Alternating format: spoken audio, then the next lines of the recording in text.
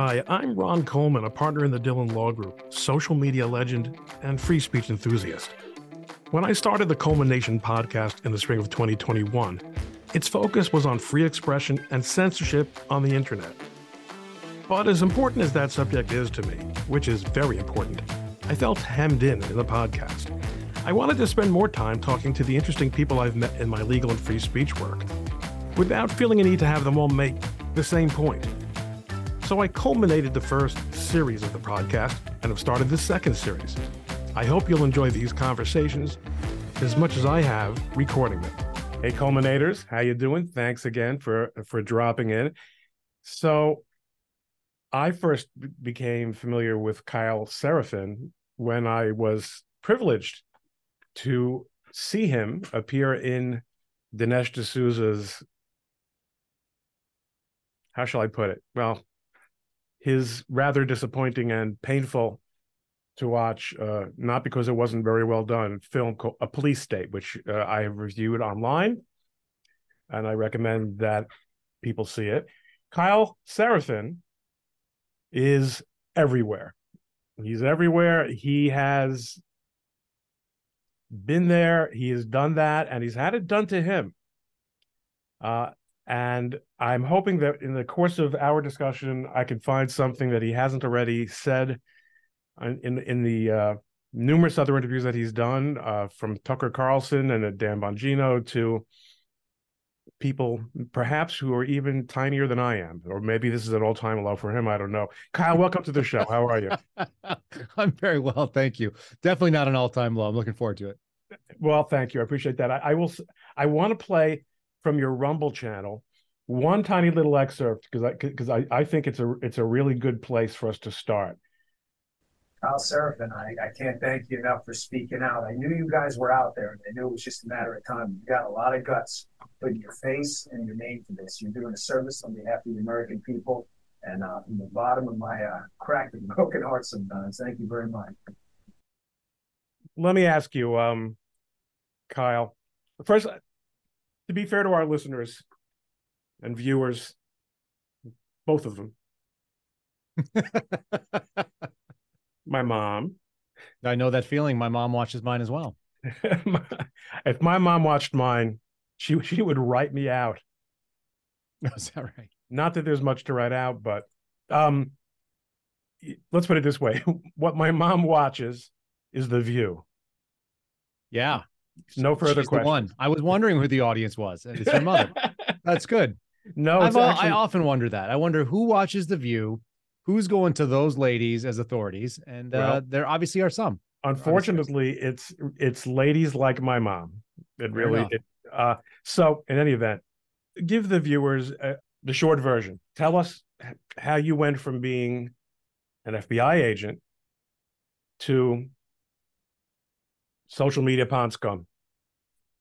Pretty straightforward, although it's didn't make any sense at the time. So I'm 42 years old. I'm a father of 4 now. I was a father of 3 when I left the FBI. I'm a military veteran of the Air Force. I joined the Air Force to do hard things and try to drop warheads on foreheads on bad people. That was the mindset I had at 27 years old. And before that, I had an entirely, weird adolescent life of being a guy who ran a restaurant in Kansas, and I sold ergonomic office furniture in San Francisco, and I worked for a movie studio. So I did a bunch of these other weird things. I worked in finance and this kind of thing. And then I thought, what am I doing in my life? Why am I not creating or destroying something? I went towards the destroying thing. That made more sense to me. And in other words, you wanted an impact. You want, this is actually, I think, literally impactful. You want to feel like you're leaving a mark on the world. That's right.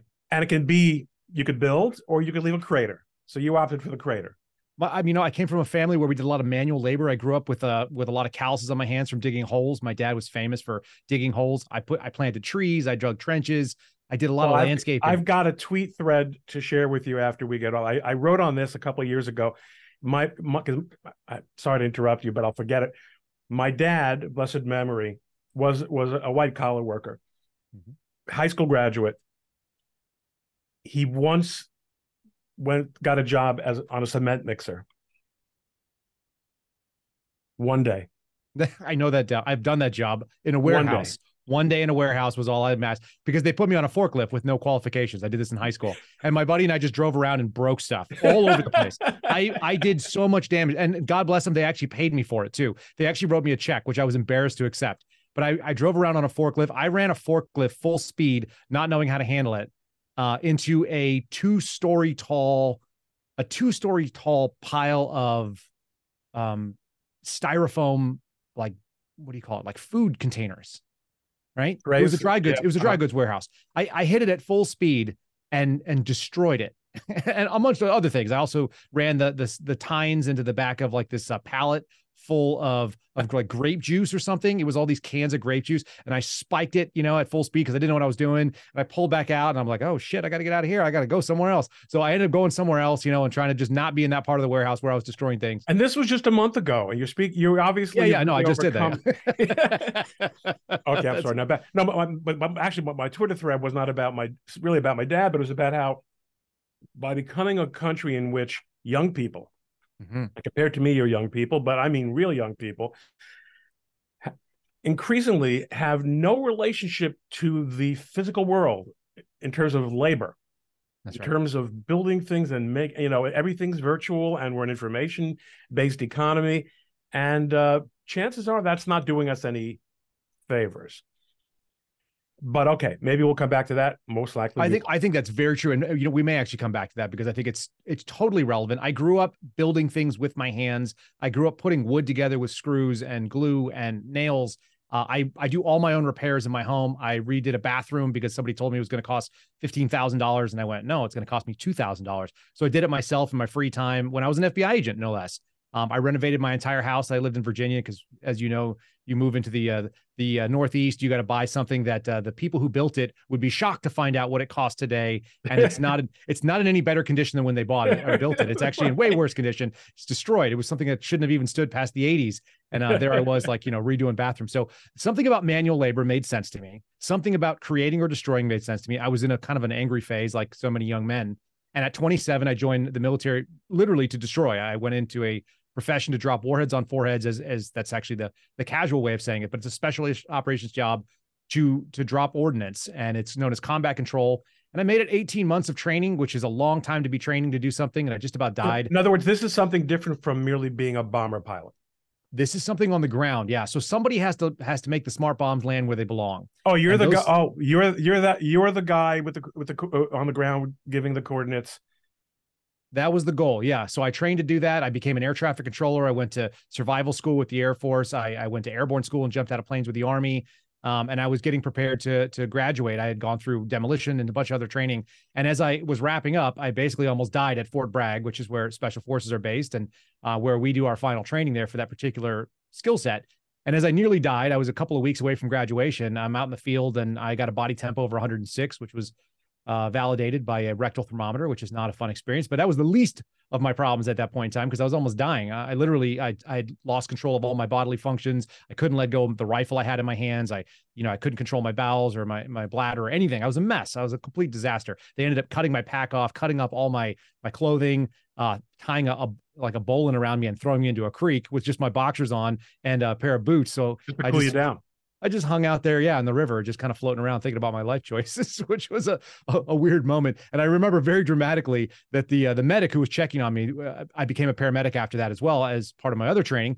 And one of it was weird, but it's basically a mental acuity check. And he said, sing me your favorite song. And I didn't have a favorite song because I was dying. I didn't have a favorite song at all. I just thought of Bohemian Rhapsody from Queen. So that's what I sang him when I was laying there, like covered in ice and laying on a piece of wood while stripped down almost naked and just trying to figure out what was going on. And the question is real. Yeah. Is this the real life? Is this fantasy? I mean, it was all there. So that goes on. I ended up becoming a paramedic. They gave me another opportunity. I went to combat dive school and a bunch of other things. And I got out of the Air Force with all these skills. They never, I was never deployable. I actually was waiting on a last school. And during that time, I had kind of a falling out with my command structure because I was 32 years old, going through the same training that a lot of 18 and 19-year-olds go through.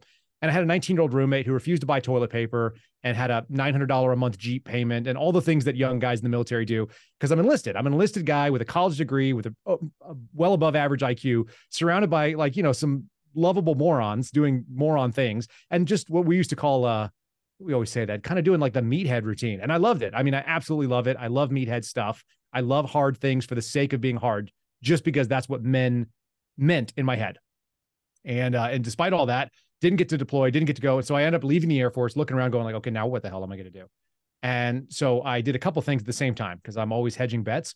I threw in a bunch of applications for government agencies that seemed to make sense. I thought maybe I'd be decent in the CIA as a case officer, but I don't speak any languages, so I was probably no good. I thought maybe the State Department was interesting for me. I considered being a military officer, so I started working down that route. And then I threw in one with the FBI, obviously. And then I also went back to school because I had the GI Bill. So I started taking all these college courses because I thought, well, I'm a paramedic. I've got thousands of clinical hours right now. Maybe I go and I become either a PA or an emergency room physician, and that suits the need to create something good, help lives. And for action. Yeah, I mean, I'm an outdoor dog. I need to be moving. I need to be touching things. I need to be kinetic in many ways. So I'm an avid indoorsman, as I've said several times on Twitter.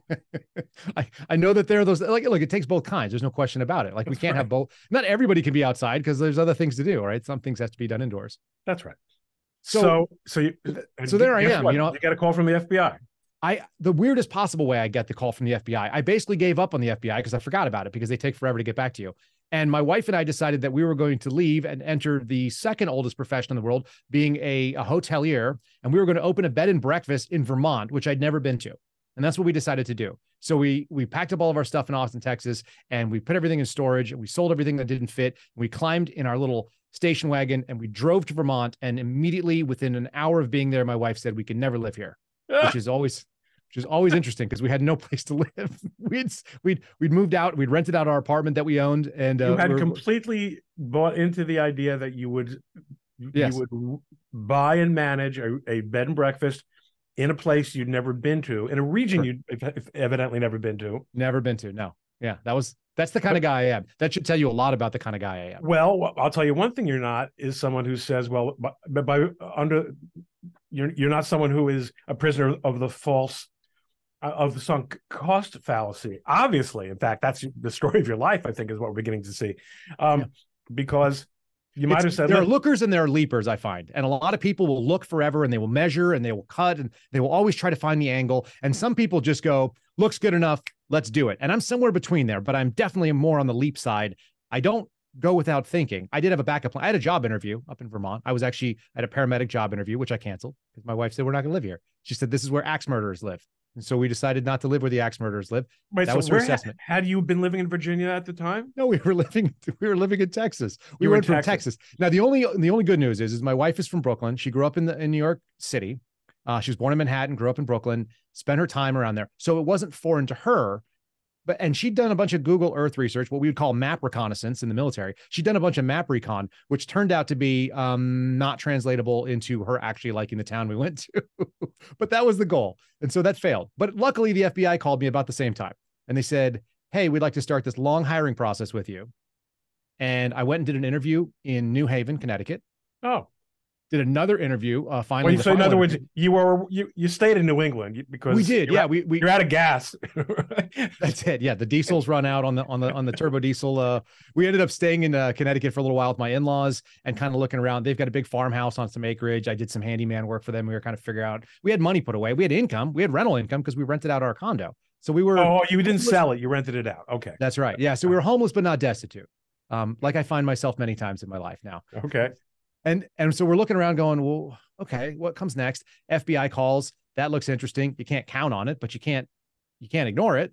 So I ended up doing my interview in New York City. I went down to Federal Plaza and did the interview there. And they do what's called phase 2. So they have you do a writing sample, which I thought I crushed, and I guess I did okay. And then they do an interview that's very, very weird. It's the weirdest interview you've ever done. It's 3 people looking at you, asking questions. And even when you crack a really good joke, which I had a few of them, and I knew it, they just look up at you and then they look back down because they're not allowed by the rules to give you a human reaction, which is the weirdest way to interview somebody. It's really awful and really bad.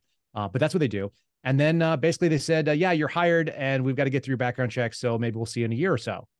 And so then you go, well, what am I going to do? My wife ends up taking a job back in Texas. So we ended up moving down the street from our old house that we were still getting rental income from that we owned. And we did that for a little while. And then I finally went to Quantico in 2016. This is the longer version, but it's kind of funny, I guess. And it tells you a little bit about me.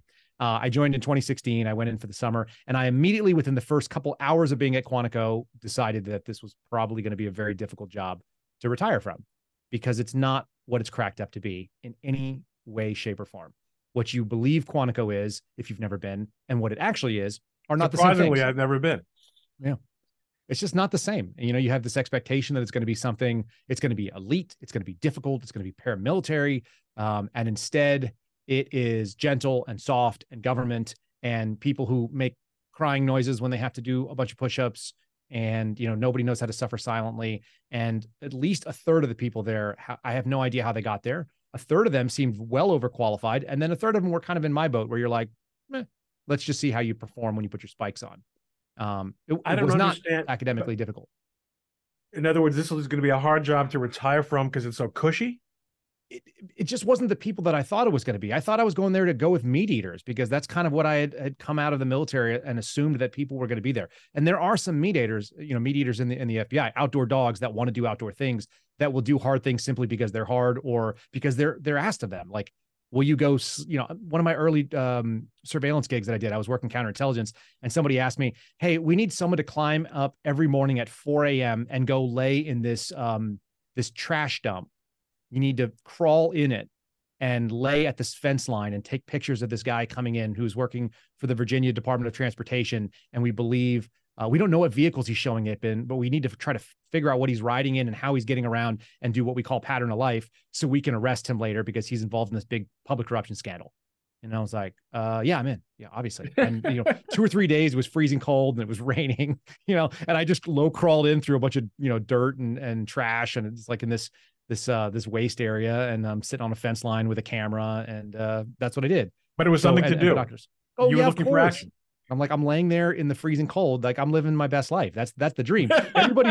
Everybody who joins the FBI thinks at some point they're going to tap them on the shoulder and be like, Seraphin, I need you in that pile of dirt for 5 hours in the dark, looking for a bad guy. You're like, yeah, of course I'm going to be there. So I love that. That was great for me. Everyone else thought it was a terrible post, but that sounded fun to me. And I ended up being able to do that full time. So what I did is I ended up leaving the counterintelligence, which is just spying on theoretically Chinese spies, was what we were supposed to do. We did a lot of like spying on Americans that really bothered me. And when I would complain about it or say, I don't understand what we're doing or what the motivation is, and I came to realize afterwards that they do what's called reverse targeting, which is explicitly illegal by federal law. And it's done all the time. This is the FISA 702 coverage that people are kind of talking about. And it's up for renewal, and it should not be renewed. It's a dangerous tool to give to an intelligence agency that also has law enforcement capabilities. But that's what I did. And it was very unsatisfying. In fact, I had this funny conversation with my boss, and he goes, you're not a good agent. And I go, yeah, I know, but that's not the real question. Like, I'm not going to fight you on that. The question is, why am I not very good? And he was like, oh, why? And I go, because I don't understand what we're doing. We're not trying to get criminal charges. And you care to understand. It bothers you. The problem here, because how many other people understood? Maybe 2/3, maybe a third didn't, maybe a third understood, maybe 2/3 probably didn't, but they didn't care. Yeah, most people are there to get the paycheck. We call it the golden eagle, and it comes and it craps in your bank account, every 2 weeks. And as long as that's happening. What's reverse targeting, though? I don't want to lose that. Reverse targeting is so the way that 702 works. 702 is a provision of the Foreign Intelligence Surveillance Act, which allows specific spying on people who are assumed to be involved in espionage or being directed by foreign intelligence. Now, they've expanded it out, and they've also sort of included terrorist states or foreign terrorist actors. I have a real problem with that. I don't know if that's codified by law or just by practice, but it's really dangerous because anytime you creep out these authorities. But 702 is like a shorter version of that. Normal FISA, that takes a lot of work. There's a thing called the Woods file, which is supposed to be a check and a balance on the agents. You have to validate and document every single source and every single fact. And you bring it in front of the FISC, which is the Secret Surveillance Court, the Foreign Intelligence Surveillance Court. And then they do, in this ex parte hearing, decide whether or not you have the probable cause necessary to get the warrant, which is incredibly invasive. Like they can put microphones in your house, they can put microphones in your car and video cameras and all kinds of wild stuff. And it's all, the techniques are classified and the information that they get from them become classified by route of the actual methods they're using. So all this stuff it's supposed to be really difficult to do. It turns out it's actually not that hard because they can lie about it, but it's supposed to be very hard. And so when they do that, that's one. But FISA 702 is a very light version of that. And in comparison, a true full FISA will take you weeks to prepare and lots of back and forth between the attorneys and the agents and the analysts that are doing it. And then they send it off and it all becomes, sort of blessed off and kosher. And then they go and do the collection. 702, I've written up a 702 in a morning and it's been approved by the end of the week. So it's very, very short. It's very quick timeline. And what you are targeting is explicitly a foreign actor involved in an intelligence service or intelligence gathering that is both a foreign actor and overseas, and they cannot be physically in the United States. So imagine I'm going to do one on a Chinese spy who lives in China, and the minute that Chinese spy picks up a what do you call it, like a plane ticket, right, and flies in and lands in Dulles, then we have to turn off that collection because now they're on U.S. soil. So we're no longer able to collect on people once they even if they're someone that would otherwise be targeted, the minute they get domestic, we're done with them. In other words, if you're proceeding under 702 and not a full FISA. Correct. That's supposed 702. to be how it goes. Correct. But the problem is, and this is explicitly forbidden by law, is you cannot use that 702 to go in, because I'm going to get all the emails of that person. I'm going to get maybe their Skype calls. I'm going to get their text messages if it goes across, any US wires and it's something I can gather. I'm not supposed to go search through that database of things that are collected under 702 and look for Ron Coleman. I can't go look for a US citizen. If I do that, then I am now targeting you. I'm using their collection to target somebody else. That's reverse targeting. That's and targeting. It's explicitly forbidden by law. And that's the only way that tool is most useful to a criminal investigator. I always tell people, it's like imagining people going through TSA, right? So if I tell you, you got to go through TSA, imagine you're a TSA agent and you like to touch people, right? Because you like that you get to do the pat downs. And I have to jam this into my eye socket. Okay. So that I can imagine. All right. So now that you're imagining, your job is to make sure that weapons do not make it onto an aircraft. That's your job. And you have this tool in front of you. And the tool is a magnetometer, a metal detector. And everyone must go through the metal detector. Now I add a new complication. Everyone's going to go through the metal detector. Your job is to make sure that no guns get on the airplane, but under no circumstances are you permitted to use the magnetometer to identify guns. Ready, go. Right. You're going to use the magnetometer. You have no other choice.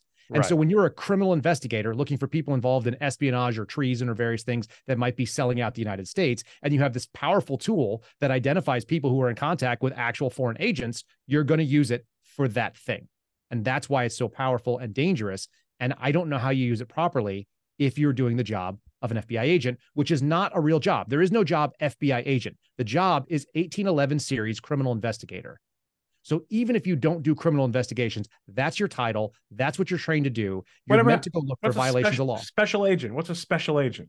So special agent is actually, it's funny. The idea of being a government agent, like Joe Biden is a government agent. The Secretary of State is a government agent. An agent of the government who can make binding rulings on behalf of the federal government. That's a government agent. A special agent actually has a limited scope of authority and is only able to enact federal policies and authority in a special way. Special jurisdiction is a better way to think of it. So a special agent is a limited ability to be an agent of the government. And in fact, amusingly, it's not actually a job title, although we use it that way. It is, in fact, it's more like a shorthand for what are your authority sets. Who are you? Are you a constable? Are you a deputy? Are you a deputy sheriff, right? A sheriff's deputy? Are you a police officer? Are you a detective, et cetera? You are a special agent of the government in the criminal investigator role for the FBI. That's what it is. Who knew? Now you know. Okay. So you're with the FBI. You're doing this stuff. Mm-hmm. So far, so good. You're asking questions. You're not getting great answers. Yeah, it's not great. I started asking questions too early, well too early in my career. And then I ended up basically. Really, truly found a kindred soul here. I found myself. Why are we reviewing these documents that a monkey could review? That's how we make our money, Coleman. Yeah. You ask a lot of questions. That's right. It's hard to waste your time doing something that you think like this is not necessary. First of all, my question was, why do I need a badge and a gun? Why am I doing this job when someone else should be doing it? You've trained me to go and shoot people and be in dangerous places and do things physical. And now you want me to sit 8 hours to 10 hours behind a computer and read emails in Chinese that I don't read. You didn't assign me a linguist, and the linguist that showed up doesn't know how to read. She can only do it verbally, and we don't have any, we don't have any audio. So this is not very helpful. It makes no sense to me. I'm just asking the questions. Turns out that makes you not the right guy for the job in many ways. So I found a way to get into the surveillance squad that did that full time. It is considered a very, very low rung on the FBI's ladder. Nobody wants to do physical surveillance. I thought it was great. I got to pee in a bottle for 3 straight years, hang out in a car for 8 to 10 hours a day. You did empty the bottle out, though, during those 3 years, right? Oh, yeah, over and over again. But I'll tell you another fun thing. I would regularly do these dog and pony shows. People from the military will be familiar with the dog and pony, where basically someone of stature would come in and go, tell us about your program. And you go, well, it's a wonderful program, and this is where all your money is going. And it buys this night vision and these cameras and all this. And what I would always do is I would sneak my pee bottle onto the table of my gear. It would just be an empty Simply Lemonade jar because they have the best lids. It's really critical to find the right lid. If you're going to have a pee bottle, you got to make sure if you hit the gas or the brakes, it's not going to just, open in the car. And so I would always get that and I would set it up. And sure enough, nobody ever asked me about the pee bottle, but it's a critical piece of gear. There are 3 critical things for a surveillance agent. You need a radio to talk to your team. You need a cup of coffee to stay awake. And you need a pee bottle because you have a cup of coffee. Right. And you can be there for as long as you need. I would bring 2 liters of coffee, a 2-liter pee bottle, and I was good to go for as long as necessary. So you're an action guy, you're an impact guy, but you're spending hours sitting outside of homes or facilities where mainly nothing is happening. For hours and hours. Waiting it's like hunting. Right. I was about to say, sounds like deer hunting. It's like deer hunting. It's like any other hunting. You're predator or you're the predator. They're the prey in many ways. And what you're doing is you're watching for just a few moments of action. And the most fun was when your subject would come out the door and you're on the eye, which is what the person is that's watching the bad guy or the subject that, of your surveillance. And you'd say, front door's opening. We're about to be on the move. Everybody would, put their books away or whatever it was, because everyone's scattered all over the place in what we call a surveillance bubble. And they're all over the place, ready to go. And everyone's watching and waiting. And then you call it out. Subject's in the car. I have reverse lights. He's turning left. He's driving out. He's going to be making a left turn at the stop sign. He is going northbound on fill-in-the-blank road, out of my sight. And the next person picks it up. And now the chase is on. And now the team is going to follow. And that is really, really fun. There's no more fun than following people with a well-oiled, well-trained surveillance team and staying out of sight, because there's 2 things. You want to see what they're doing and you want them not to see what you're doing. So I enjoyed the hell out of that. I did that for thousands of hours a year for 3 straight years, but that has a shelf life. There's only so long you can sit in there. You get, your back starts hurting if you're sitting in a car all day.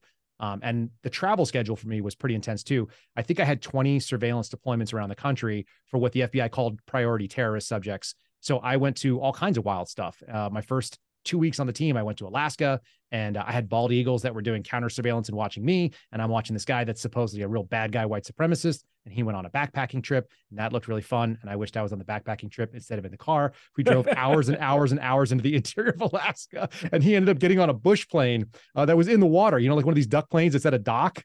I swear to God, he just flew off. And we're like, well, I guess this just became airborne. Like, we can't do that. So he's gone. Surveillance discontinued after, hours of being out there. And we went and had waffles, and then we drove back to Anchorage.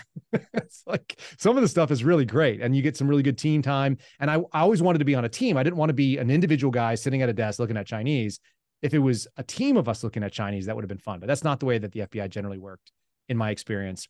So I did that for a little while. I eventually get a post that I requested, and I requested a post nobody else wanted. I wanted to go to Shelby, Montana, which is in the middle of nowhere, and it's awesome.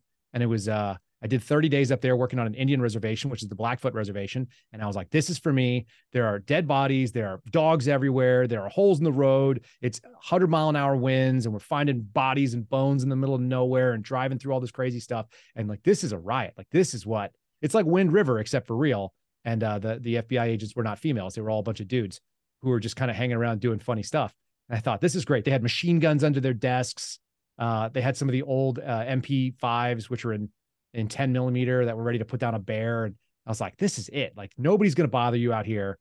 and I missed the spot by one. They gave it to a female who was under 5 feet tall, who had never been in weather colder than 20 degrees. And she moved out there, and it's like 20 below with 100-mile-an-hour winds. It's the roughest place you could go. And they gave it to somebody else. So I ended up getting this other post in Las Cruces, New Mexico, which is basically going from the top of the country to the bottom of the country. No one even knows Las Cruces is in America. So that's great. It's just about an hour north of El Paso. And I picked a spot in the middle of the desert that had a mountain behind me and a mountain between me and the city. And I was living on a couple of acres, and I had coyotes in the backyard. My wife was always worried they're going to run off with the kids. That was also great. And we had cartel violence and weird stuff. So that's you're just assigned to a station there. Yeah. I got assigned to the Indian reservation that was in Mescalero Apache. The Mescalero Apache reservation is right near Ruidoso, New Mexico, in Lincoln County. So that's what I did. I would drive from Las Cruces, New Mexico. I'd drive about 100 miles across the desert through the White Sands Missile Range and Holloman Air Force Base and Alamogordo, New Mexico, which some people have heard of if they're into aliens and stuff. And then I would end up in the mountains, and I would go and I would work on the Indian reservation, which it's awesome. It actually looks a lot like Tahoe compared to like the rest of New Mexico. It's totally bizarre. Pine forests and beautiful lakes and stuff like that. And I did, criminal investigation. So mostly it was, I would get out there for either domestic assault, sexual assaults, or people that committed suicide. We do death investigations. So in other words, on a reservation, you're the police. You're a major crimes detective. The real police are the either Bureau of Indian Affairs or the tribal police. And then you're the investigator above that, where you're doing only specific types of major crimes. But that's what I would do. If there was a big fire, we had a big arson investigation that I was part of. A couple things like that. But that was really interesting work to me. I mean, it's what you think FBI agents do. Yeah, that investigate crimes instead of stare at Chinese spies. All right. So far, so good. So far, so good. So I'm there for a couple months. I'm having a good time. I'm like, this is great. I've got a great garage gym. I got guns. I got friends who own ranches. We can shoot coyotes and bad stuff and shoot pigs. Like everything was like kind of lining up. And then I get this email and I get two emails. Number one says, you're going to get the COVID vaccine, whether you like it or not, mandate. This is Executive Order 14043 from the Biden administration. And I'd already had COVID on duty, and I had no interest in getting that shot. And I'm a pro-life Catholic. So I was like, this is a no-go for me. I don't like the way it was developed, and I don't know enough about it, and I'm not going to get it. And it's against my moral beliefs. So I filed a Title VII protected religious disclosure saying that these are my beliefs and do whatever you want. But I'm requesting a religious exemption. That was never addressed, by the way. It just went into a box where they ignored it forever. And then a couple of weeks later, I get an email from one of the supervisors in the office that is from a guy named Carlton Peoples, who still works for the FBI, and he's a senior executive. And it said that the FBI is going to be creating this brand new threat tag, EDU officials, which was going to be used to tag threats of violence against members of school boards, specifically, we all know, parents at school board meetings, because I follow the news pretty religiously. And so I immediately went to my member of Congress, not saying the FBI can't investigate parents at school board meetings, which they can, although they shouldn't, but they can, because there is a concept of interstate threats. And if you make an interstate threat, you're, technically in the jurisdiction of the FBI. But my concern is that I had just heard Merrick Garland say a few days earlier, probably 5 days prior to getting this email, we're not doing this. We are not doing this under the counterterrorism resources banner. And that's the real difference. That was actually my specific whistleblower problem. As many people may have looked at the statute, it says that there's like a very narrow scope of things that are considered to be whistleblower status. And you have to basically make a violation of rule, law, policy. You have to be a gross public safety issue. There's a couple others, fraud, waste, and abuse. And in my case, I believed that the attorney general may have perjured himself, which would be a violation of law. And he had done so in front of Congress, saying that we would not use counterterrorism resources to go after parents. And specifically, I had that belief because Carlton Peoples was the assistant director of the counterterrorism division, and he sent this thing out. And so when the AD of counterterrorism sends out a thing saying we're going to be tagging investigations into parents at school boards, and then the attorney general says that we're not doing that, that seems to me like a real problem. He did it under oath. I brought that to Congress. Now, I don't have to be right about that. I just have to be reasonable. That's what the statute says. And so that was my first whistleblower allegation. And a couple of days later, I find out from an attorney friend of mine that the chief attorney in my division had reached out to the headquarters unit and said, hey, we got this problem. We get this guy who's both a whistleblower and a COVID vax refuser. What should we do with him? And they reached out and they talked to my friend and he said, you should promote him. That was his answer because he's a kindred spirit in many ways. Kind of an old school lawyer who also carried a gun. So those are the kind of people that I thought I was joining up to work with. And instead, they immediately suspended me. I was allowed to keep my pay as long as I had enough leave, which I did. And so from November 23rd, when I got kicked out of the office, until March 4th of the next year, this is 2021 going into 2022, I was not allowed to come into the office for fear of not taking the COVID shots and not wearing a mask and, whatever, and being a general ne'er-do-well, because they just didn't like the fact that I stood up to the Bureau in this case. At some point, my luck ran out in early January and they stopped paying me for 2 months. And then magically everything changed in the beginning of March. It was March 4th. It was my wife's 40th birthday. And I got to go back to work simply because Joe Biden was going to do the State of the Union address, and he needed to change the rules on COVID policy for federal buildings so that he could have people without masks at the State of the Union. And so it was very obvious to me, as someone who's lived outside of DC and followed the news, follows politics, doesn't want to, but did, that this was very, very arbitrary and capricious, as you might think. And so there I am. Like, I go back to work for 6 weeks. I made an allegation against my boss that he had abused his authority because my boss pulled down some body cam footage. I've been out in the desert. People that are in the Northeast have no familiarity with this, but in the Western states, there's tons of public land. It's owned by the American people, like the taxpayers, and it's just open. You can do all kinds of stuff. You can go hunting, you can go camping, you can go out there and hike around and things like that. And I was out doing some firearms training with my duty rig, with my gear that I would normally use for an arrest, with my belt and my badge and all the things that you'd expect in my personal truck. And I'm out there in the middle of the desert, and I'm well over half a mile away from the corner of a building, which turns out to be a school, but it's above like a hill, and then it goes down, and then the school's over there. And I'm shooting in the opposite direction into 20 miles of open desert. On the other side of that 20 miles is a mountain range. And on the other side of that is 80 miles more of desert until you get to the Indian Reservation. It's basically all desert for like 100 miles. And I'm out there doing what I do, practicing drawing out of my holster, doing some shooting, working on my rifle, making sure the optics are zoned in, all that stuff. And a local cop comes out and he goes, "Hey, I don't know if we're in the city or the county." And I said, "We're in the county." And he goes, "Oh, okay. Well, I don't know what the state law is, but people are freaking out." And I said, "That's fine. People can freak out. The state law says I have to be 150 yards away from an occupied structure. I've got a rangefinder. Do you want to use it? That's 800 plus yards away." It turned out to be 865 yards away and in the opposite direction. And he goes, "Well, we had a very friendly interaction. Nothing happened. He agreed that he had no jurisdiction, that there was no code or law being violated." By the way, the only New Mexico code that has to do with shooting near an occupied structure does not apply to law enforcement officers. I found that's the last piece of the statute. And so as somebody who cares about the statute, who cares about what's right and wrong, who cares about what state law looks like, I looked it up before I went out there. I knew where the grounds were. I knew where the city limits were. I knew where the county limits were, et cetera. And so I had all the information. He had none of it. And he asked me to do something that he had no legal authority to do. And I reported to my boss, "Hey, I just had an interaction with the local police, as I am required by FBI policy." He went and got the body cam footage and started showing it around to all my colleagues. The body cam footage from the local police? Of me just talking to him. Yeah. And by the way, he didn't get any legal process. He just called a friend who was like a sergeant on the force, and they pulled it down for him. Then he went and showed it to the secretary that I worked with. He showed it to the new probationary agent who just got out of Quantico. He showed it to the senior agents who were kind of like my peers, but people who were kind of like peer mentors. He showed it to the other supervisor in the office. And he basically, according to the written statements that I have, he went around to make sure that other people also thought that I was being a quote unquote asshole. That was his actual statement to the investigators, that he thought I was being an asshole, and he wanted to prove that he was right. And so he agreed with himself, and other people did, and other people didn't. And I made an allegation that was an abuse of his authority. He had no investigation into me. He had no right to go pull that footage. He certainly had no right to share it with my colleagues and his subordinates. That wasn't necessary. He could have sent it to the inspection division, but he didn't. And so I reported him. And for 30 days, they investigated him. They closed that investigation, opened an investigation into me the same day they closed the investigation into him. And 3 days later, they took my badge and my gun away while I was sitting at a conference table. And that was the end of my FBI time. That was April 18th of 2022. And since then, well, I said, well, you got two options if you get removed from the Bureau.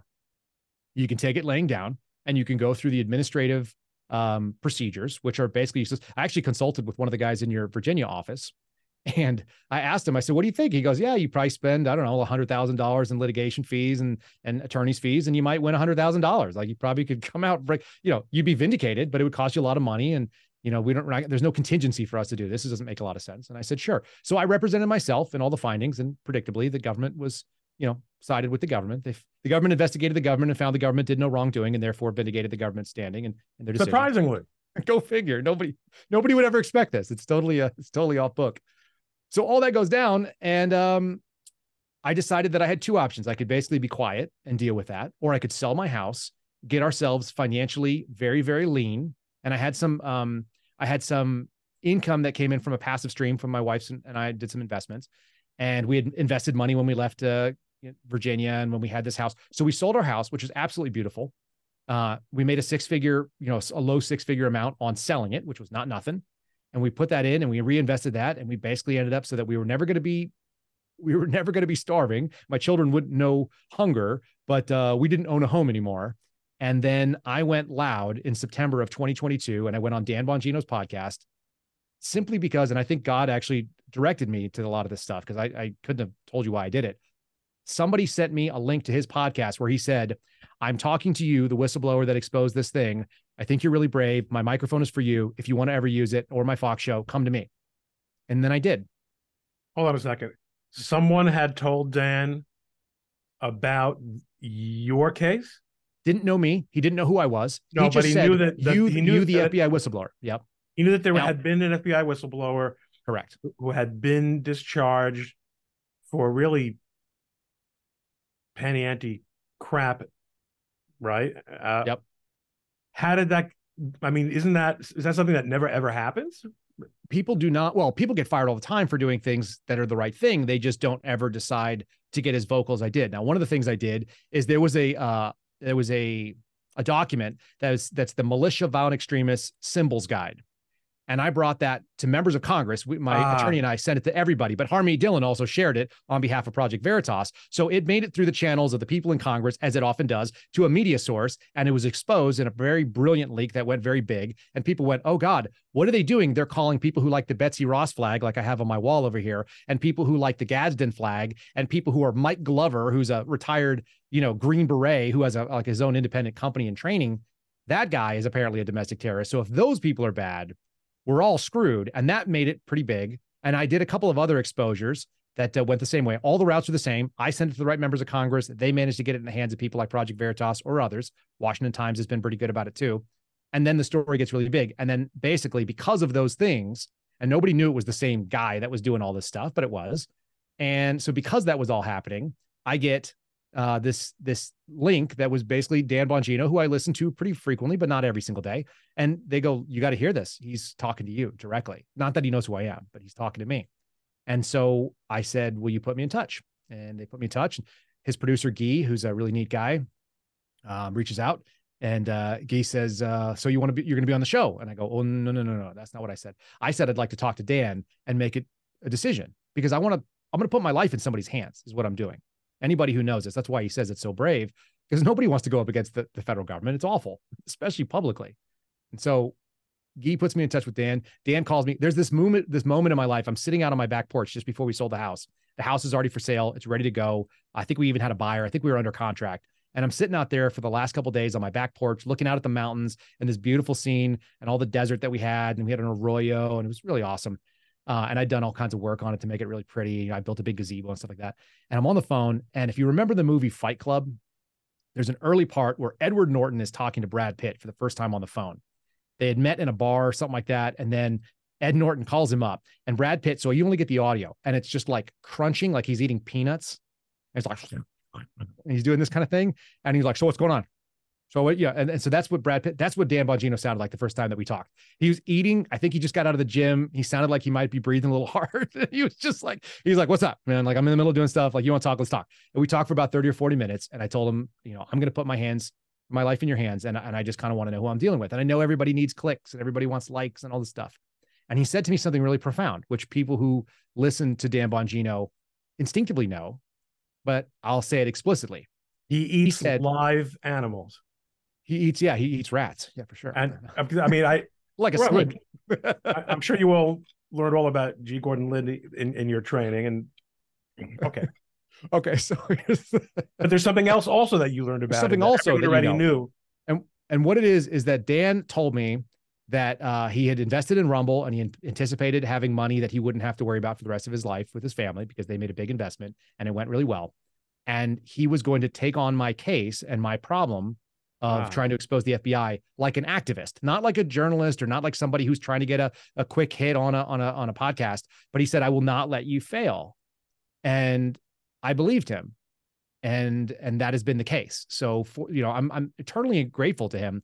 My wife would send him thank you notes, and we have just like a lot of love. My daughters who are young, they call him Ban Dongino because they were like 3 and 4 years old when this was going down. And they said, "Is that your friend?" So what did Dan do for you?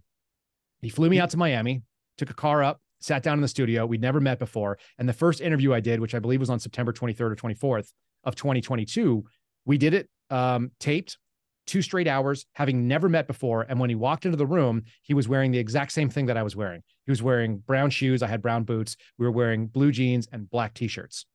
And his producer, Guy, looks over and he goes, "Did you guys plan this?" And we go, "No." It was really weird. So he puts on a jacket, we sit down, we mic up, and we just knock out 2 straight hours of talking, just verbal diarrhea.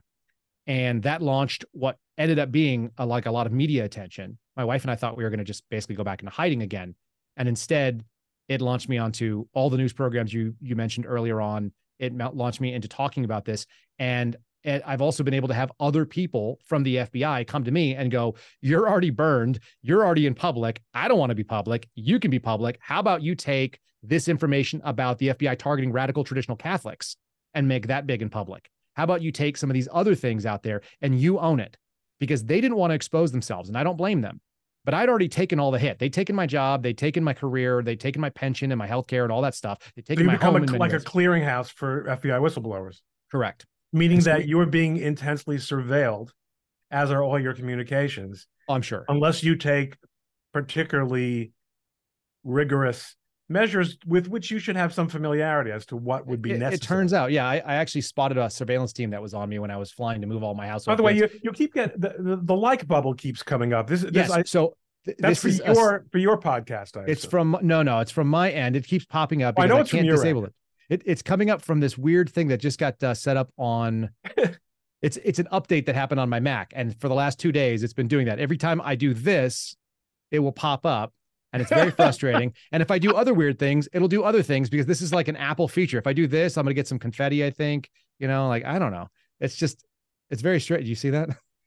I don't like I can do this. I can get a rainstorm. Like it's bizarre. I think that's really great for teenage girls. I know it's terrible. But a G-man doesn't need these things. I do. I don't want them. And you know what? My buddy Steve Friend thinks they're really great. He's another FBI whistleblower and he puts them on all the time. And I just go, "God, how do I disable this thing? I got to disable it again." In any case, that's what's going on. That's what that thumbs up are because I talk with my hands like a crazy man. So that's the story. That's how you became Kyle Seraphin.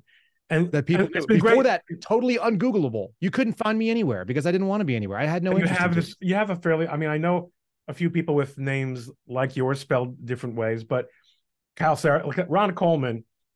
There are thousands of Ron Colemans and several Ron Coleman lawyers. You were ungoogleable despite having that unusual name, and now you're this guy. So is it okay? Is it all right?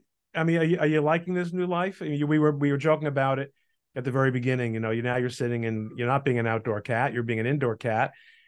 And I guess you get to do stuff outside if you want. Just don't shoot within a mile of a schoolhouse, I guess. So believe it or not, definitely no one's listening at this point, but there was you're good, but just I turn people off. But at the beginning, so the passage that the little quote, the soundbite is what we call it in the media, is that I played from Dan. I met Dan at the social media summit in 2020. Not 20, it was 2019, wasn't it? I think so. And I was positive he would follow me back after we hung out, and he didn't. Oh no! And then I realized, why the hell should he? Does he follow you now? He doesn't. He actually called me out once in a broadcast where he said someone must have brought some tweet of mine to his attention and described me as he's kind of a lawyer, kind of an activist. Doesn't matter, Dan. I got no problem with that. So no, my point was, what you've described is to a large extent a cultural phenomenon. In other words, everyone has known, as long as I've been conscious of the FBI, which is for a very long time, because growing up in the 60s and 70s, you'd watch the FBI TV show. which was incredibly accurate, I'm sure, in every respect. 100%. Yeah, everyone thinks so. That the FBI is a kind of a cult within itself. I mean, you had the Hoover cult, and then after Hoover died, you had the Hoover cult. Mm-hmm. And it has this incredible loyalty culture, which you kind of want in a paramilitary organization. I mean, you want to know guys have your back and all the things. But it seems to me that as much as anything, like what you got burned over was not some political controversial issue. Yeah, I mean, there's the COVID thing is in there, but ultimately your encounter with the cop over the shooting range was, like I said, penny ante baloney. Yes, and has been actually very recently been outed that way. They said under no circumstances should that have resulted in more than a letter of censure, at worst, because that's what it would have been. So, but I mean, it's not all that different, is it, from a typical police department, right? Yeah. So crazy enough, like guys get away. Well, as far as like, is there like that thin blue line kind of mentality where you got to protect? Yeah, here's the thing. I'd like to think the FBI, and if you went back to me 15 years ago and you said, what's the FBI about? What's your impression? I'd like to believe the FBI is better than that. I'd like to believe in my heart, the FBI should have been a place where people's loyalty to the Constitution was far greater than the loyalty to the FBI. The FBI is incidental. It just turns out you work at the FBI, but you serve the American people for the Constitution. Call me a naive, patriotic type. That is actually very, very true for me. I am that. So now that you have become this vessel for whistleblowing, has that taken you beyond? I mean, after all, you didn't leave the FBI in a huff because you said, this is just, what we're doing is terrible. This is just wrong. They fired you. They walked you out the door. Well, they claim that I actually resigned because they left me unpaid as a suspended unpaid FBI agent for a year. So I went for an entire year between April of 22 and April of 23 without a paycheck, considered an FBI employee, and they investigated me the entire time through the internal affairs apparatus, not through a criminal process, which they had access to as an administrative sort of remedy. I actually resigned on my podcast, of all places, simply because I wanted them to stop doing the internal investigation, because they have different authorities than they would under a real criminal investigation. And that seems pretty nonsensical to me, because I've never had a job that didn't pay me for a year, but still thought that I was accountable to them. And they did that. That is very cult-like in many ways. So yeah, I mean, we would argue constructive termination or constructive discharge. That's what me and my buddies have talked about. What you do about that is sort of irrelevant. The end result is the same for me. But yeah, they considered me this sort of, I did resign, I suppose, because I said I didn't work there anymore. I acknowledge them breaking up with me. It's like a bad ex-girlfriend. I keep telling people the FBI is like a crazy ex-girlfriend that you come home and she's changed the lock. She's thrown all your stuff on the front lawn. She's lit it all on fire. It's sitting there burning and she's screaming, "Why don't you love me?" And you're going like, "I don't know. I'm out of here. I want to go stay at my dad's house for a couple of weeks." And then you come back and she was like, "Are we together or what?" And you're like, "No, I don't want to be together. You burned all my stuff. I'm out. I don't live here anymore. I don't even have any connection to you." And she goes like, "You still owe me." That's crazy. You might be too glib and colorful for the FBI anyway. I mean, you see, 100%. I'm way too much fun. Clearly, I mean, because I would if I watched podcasts, which I can't stand, I would watch you for sure. But for sure, yeah. Who knew? So this works out. This is the joke that we used to do. I would go and do interviews, and I would bring in new guys from the academy. And like, look, I joined the FBI Academy at 35 years old. I graduated. I was 36. And so I'm older than a lot of the people there. You have to be 25 to be an FBI agent. I got a decade on those people. So I have this sort of pattern in my life coming into things like too old. I was a dad at 36 too. I was too old to have my first child at that age, but so be it. Like, it turns out I'm way more tired, way more grumpy, but I'm also a lot wiser. So that's useful. And so I'm going through this FBI Academy surrounded by these people, and they don't know how to talk to people, because I used to do outdoor sales and I used to work with guys who were grunts, and I used to dig holes, and I've done regular people things, and regular people are the types of people that we investigate.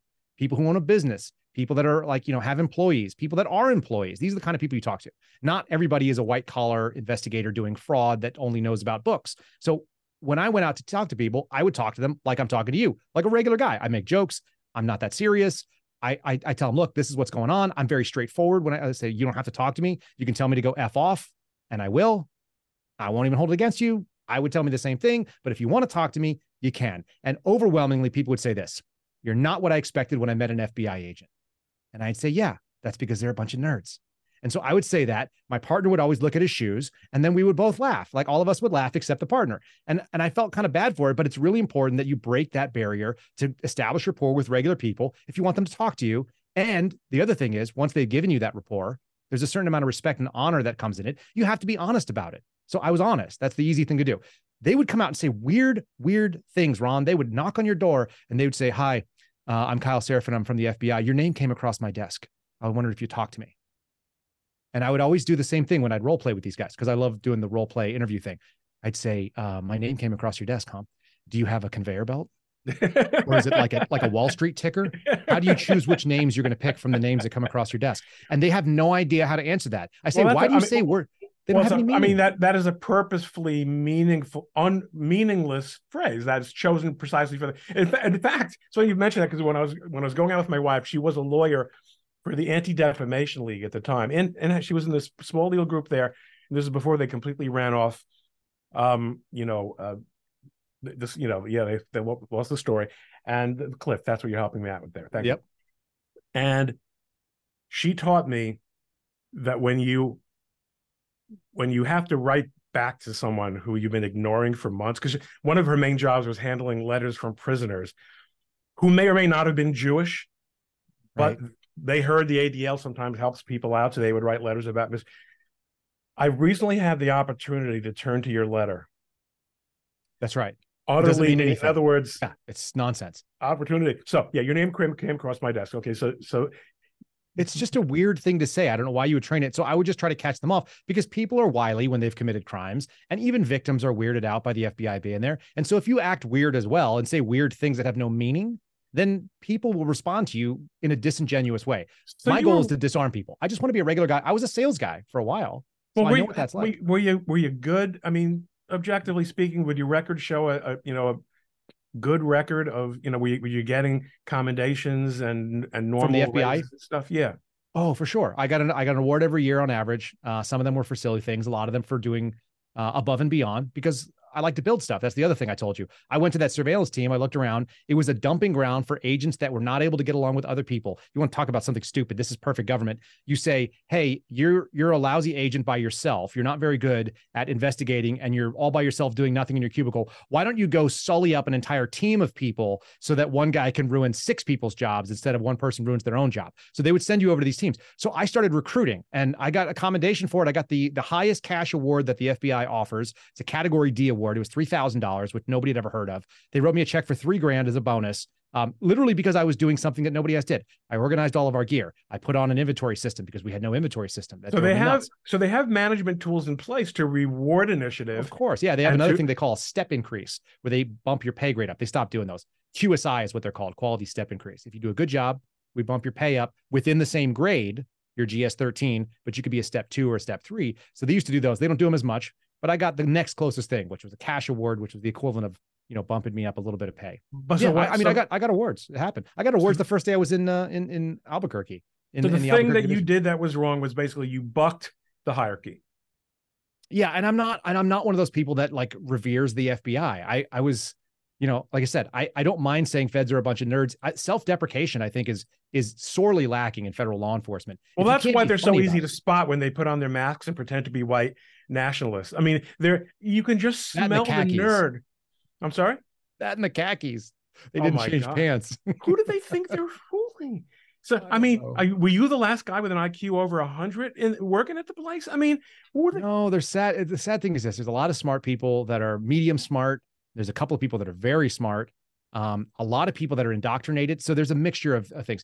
This is the thing that most people don't grasp. First of all, the FBI is not a monolith. You can't speak about it. There's 38,000 people. They all have their own story. And I would never choose or deign to speak about like I knew what they were all about. But what I do know is that overwhelmingly FBI agents lean conservative. Libertarian probably is more accurate. Most people aren't that political to begin with. But if they did, they lean on the side of civil liberties. Let's say it's 60% of the agents. They're recruiting a lot more that are not. But of those 60%, that's 60% of what? Less than 14,000. So agents are already the minority of the total employees of the FBI. They used to be the superior, sort of the highest level. All of the serious management positions were staffed by agents. That's no longer the case. So that's a problem. Yes, that's been going on for 20 years. That's something that was explained to me at length by Shipley. Oh, yeah. Yeah, he knows.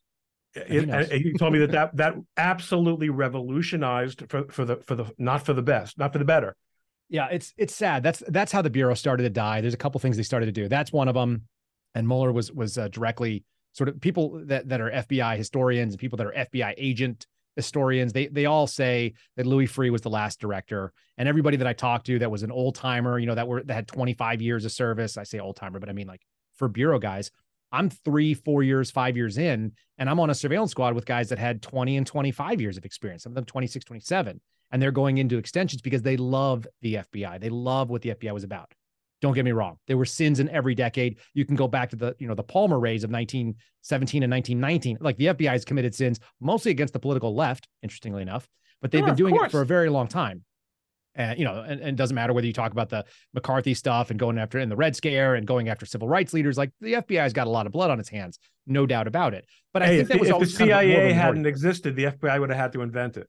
That's right, because they needed a partner in crime, right? They were all by themselves. And someone who was probably guilty of worse stuff. Believe it or not, though, I mean, the good thing is that this podcast is called the subtitle of the podcast is Interesting People. We just got to meet a really interesting people. We didn't really hardly talk about the stuff, but you've got an incredible story, and I'm glad we got to know each other. And I think we're going to have to do another meeting to talk big picture stuff. Now that I and the audience know more about you. You're having fun, it seems. It seems like you manage to always have fun. I mean, after all, you're a guy who has fun sitting in a duck blind, for watching bad guys peeing in a bottle. We won't go there. And you've got this great relationship with Dan Bongino, who's, who I mean, what the heck? That you're staying busy. So I'm going to show folks, if they want to learn more about you and your adventurous life, the Kyle Seraphin Show. Yeah, you just use kyleseraphin.com. So there's you, recovering FBI agent. I think you're covering rather well. Thank you. Federal whistleblower, civil liberties enthusiast. You seem to be that as well. Second, we didn't talk at all. It's about two-way. Guys on Rumble. The guys, of course, he's got a link tree. Everyone's got a link tree. That doesn't prove anything. Facebook, Insta. You can see him in no bathing suit pictures. Okay. I assume that if that's what you're on Instagram, that's what you're doing. I hate Instagram. I feel like it's just a repository for online prostitutes. I don't understand what it's about. I despise everything that's meta, but someone told me I had to save at least the link. So I did. I'm mostly on Twitter. That's where I like to engage. That's me too. Twitter is absolutely the way to go.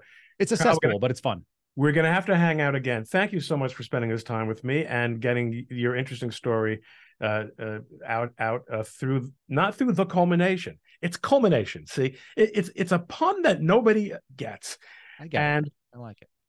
But that's my life, is I'm basically operating on a level that, well, just not appreciated so much. If you operate above the 70th percentile, you got a lot of people that are never going to get it. That's just how it works.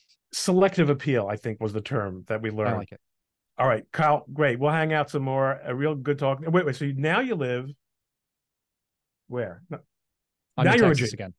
Are you back in Texas? Yes, sir. And you completely ruled out the bed and breakfast? No going back to that? Not in Vermont. Maybe in Idaho. What was it that, like, what surprised your wife about Vermont? The town was Brattleboro. I'll be very specific. We went in the summer. Bastards. I know what they do there. Mm-hmm. And we went there, and I stayed at the Colonial Motel and Spa, the first motel and spa I've ever been to. Been to hotels and spa, but never motels and spa. And we got in the room, and there were bugs in the room. There were bugs under the sheets. That wasn't a good look. And then there were hookers next door that were setting out their lawn chairs waiting for Johns. And my wife asked me if I was armed because she was afraid of axe murderers. And then we went through the town, and it seemed it was like the Hawaii of Vermont. And I'll describe it as this. It was a place that was both economically depressed, but also depressing. And it was people that relied on tourist dollars and despised the people who they relied upon. That was a sad moment. And we didn't want to be part of that in a way. I hope it's not the same way, but I suspect it probably is. That's a tough culture to be in, where people hate outsiders, but they rely on outsiders for their survival. It's a lot of New England that isn't coastal. Yeah. And as well as upstate New York, the Catskills region. Yep. There's nothing doing there. There's no infrastructure. There's no reason you would build a factory there, even if they weren't, if it weren't economically untenable, and then they go and vote Democrat. They do indeed, don't they? It doesn't make any sense to me. All right, buddy. I think you and I could talk all night. You're in Texas, though, so we probably won't have a chance to have dinner in the reasonably certain future. But great talking to you. Thanks. Likewise. For culminating with me. I appreciate it. Hey, thank you for listening to the Coleman Nation podcast. Don't forget to subscribe on Apple Podcasts or your favorite podcast app. If you like the show, please rate it 5 stars and leave a review. For more information, please visit the show's website at coleman-nation.com. That's coleman-nation.com. Or you can visit my blog at likelihoodofconfusion.com. Join us next time on the Coleman Nation podcast and have a great day.